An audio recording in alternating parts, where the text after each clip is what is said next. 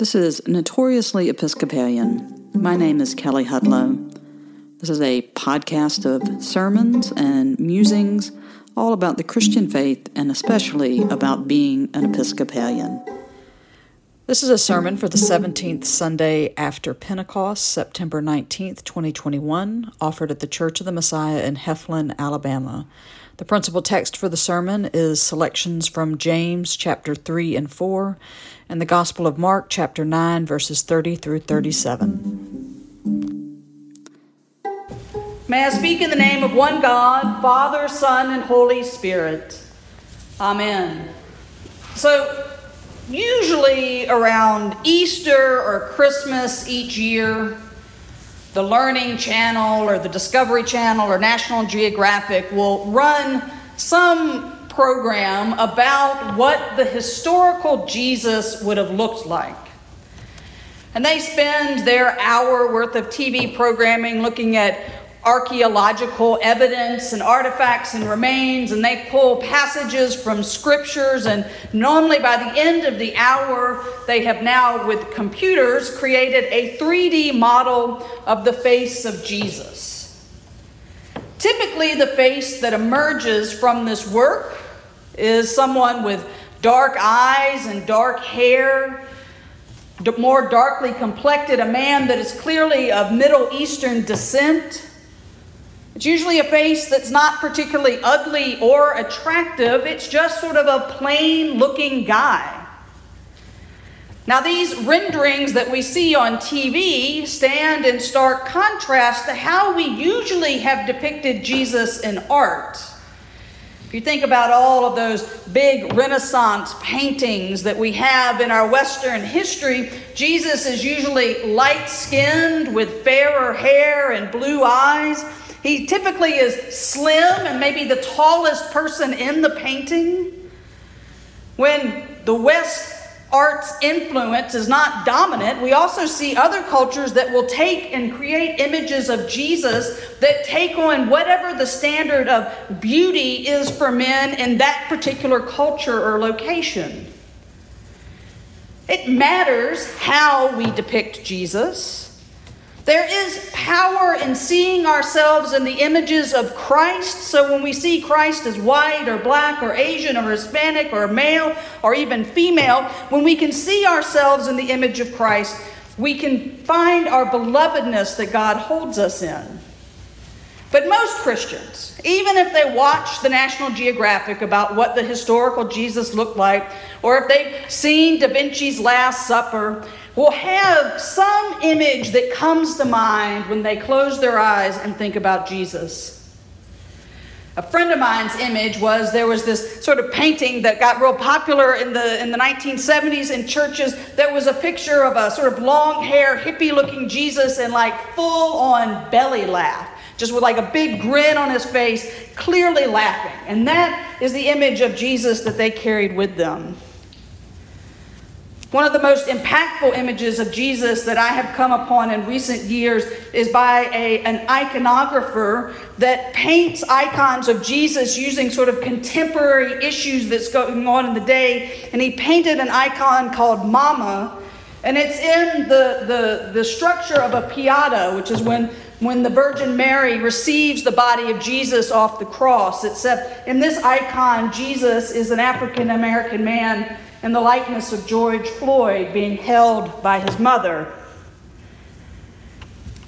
But even as powerful as these artistic renderings of Jesus are, particularly when set into our contemporary issue, I think it's important that we remember that rather plain-faced guy that we know historically Jesus would have looked like. It's important that Jesus was a real person. And it's important that Jesus walked around and ate and drank with his friends and walked on roads healing people and casting out demons, and that it was this very plain, simple face that looked with love and frustration on his disciples when they kept missing the point, and that it was this very sort of simple and plain man that through his life, teaching, death, and resurrection would change the world. It's the face of that Jesus that I have in mind when I read from the book of James and this wisdom literature that we've been hearing for weeks, right? James is writing his letter to the churches to teach them how to act like someone that has been saved. Martin Luther was not a big fan of this book because he thought James spent too much time on works and not enough time on faith, and that this contradicted Paul's writings and understanding of salvation. I think Luther got it wrong. I think Luther misread the book of James because James' book is based on the assumption that we are saved by faith and that salvation challenges us to live out as faithful witnesses to Christ in the world. And for James, the simple face of Jesus is the example of a faith lived out in action.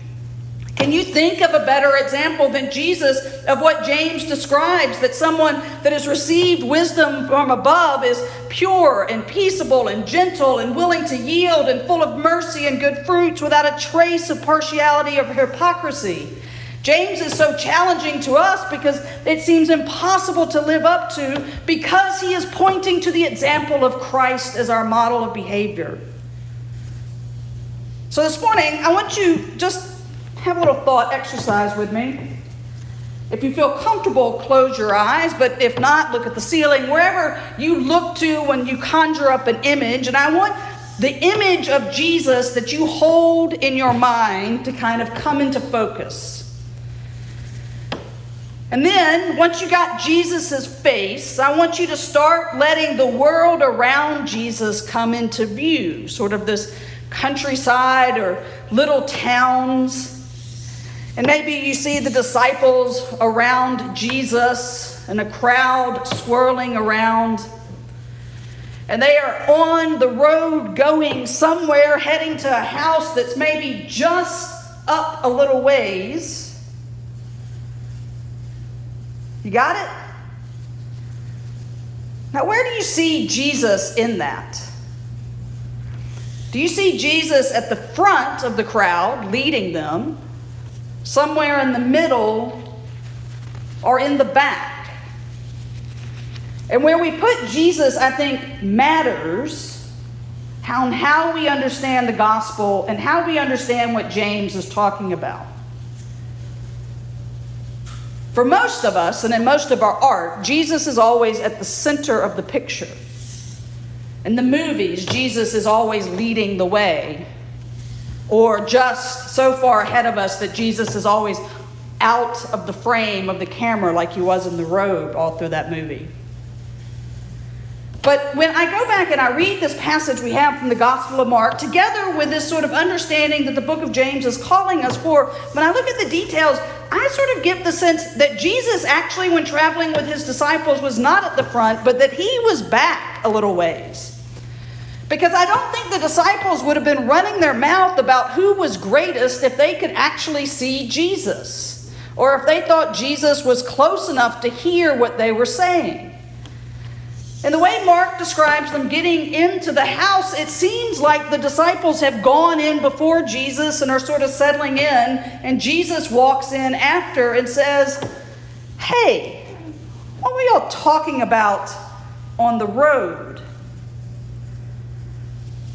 Here, in one of the few times that our lectionary lines up a gospel reading with the epistle, I think we get to see in the gospel exactly what James is talking about. The disciples are near to God, as near as any of us have ever been. They are in the presence of the incarnate Word of God in Jesus Christ. And yet, when left to their own devices, what they argue about is who is the greatest amongst them, who will get the most honor, who is the most important. In that moment, they give in to the temptation of the wisdom of the world, right? Particularly when confronted by the wisdom of God that Jesus is teaching. We've been hearing week after week in these passages of Mark that what Jesus has begun to teach is that he must go and be crucified and die and be resurrected. And the disciples' response to that is to not understand it and to give in to the wisdom of the world and begin to argue amongst themselves about who should be the most important. And then further living out what James is saying, what does Jesus say to the disciples when he comes into the room and finds out that this is what they're arguing about? He says, whoever wants to be first must be last of all and servant of all. And he picks up a kid, a child, someone who is vulnerable, who has no independent wealth or power against any of the grown-ups in the room, and says, when you welcome a child like this, you welcome me, but not just me, you welcome the God that sent me. This is the wisdom of God lived out in life, a wisdom that finds its fullest expression that eternal life comes through death on the cross. And the disciples have to choose. It's the world or Jesus. Now, we know the story of the disciples, and we know that they don't make that choice correctly the first go round, and that it takes a while, which I think is an important lesson about the Christian life. That this choice that we have to make, that James is telling us that we have to choose between the world and between God, is a choice that we make not once, but again and again and again.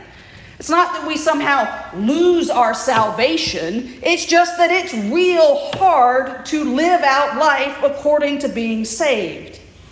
And so James gives us guidelines of what do we need to look for to see if we are making the right choices. And James says, is what you're doing bearing out peace around you? Are you picking and choosing between people? Are you worried about who's getting more honors or glory over you? Do you find yourself surrounded by conflict or feeling jealous? Well, James would say, then it may be time to stop and think, which wisdom am I listening to? If there is conflict and I am jealous, then I am most likely listening to the wisdom of the world. If I find peace and I find that those that are around me are drawn into relationships of love and peace, then I am listening to the wisdom of God. I think in real practical senses is if you're always looking to have the best seat in the house or be the center of attention, it may be time to check in about who you're listening to. If you find yourself on the edges looking to see who needs to be invited in or taken care of, then that may be the place where you are sensing that Jesus is closer to you. Now look, we all need to be celebrated at some point in time, right? I'm not saying that it's you walk around for the rest of your life in a hair shirt or covered in ashes. We need to be celebrated, but it's about what our motivations are that get us to this point that matter. And Jesus makes it clear that conflict will happen. The Gospels are full of conflict. James is full of conflict. And we're told in the last sentence of our passage of James that this is the step of the Christian life, that you should submit to God, that Jesus is your Lord and Savior, and that you should accept the grace of salvation in your life. And that then you should resist the devil. You should put aside the systems of evil and injustice that are in this world. You should resist the temptations of greed and power. And when you do that, that is when you can draw near to God, and that God draws near to you. And this is where I think we have a little bit of problem with translation, because it makes it sound like it's conditional, that we have to make the first move for God to draw near to us. But that's the other gift that this gospel reading gives us, and that all of our gospel readings give us, is that even as many times as the disciples fail to get the point, Jesus never leaves them. Jesus is always there, waiting to welcome them back. And even when we maybe are giving in to the desires of the world and moving away from God, God never leaves us. God is just waiting for us to turn around and go in a new direction. So this week, think about where Jesus would be in a given situation. And maybe that's not at the center of everything with big arm Jesus like we see in the paintings. That Jesus may be the one that is out on the edges looking for someone that needs a kind word, or needs to be invited in, or needs help, or just needs to be seen and loved for a moment because they are often overlooked and forgotten.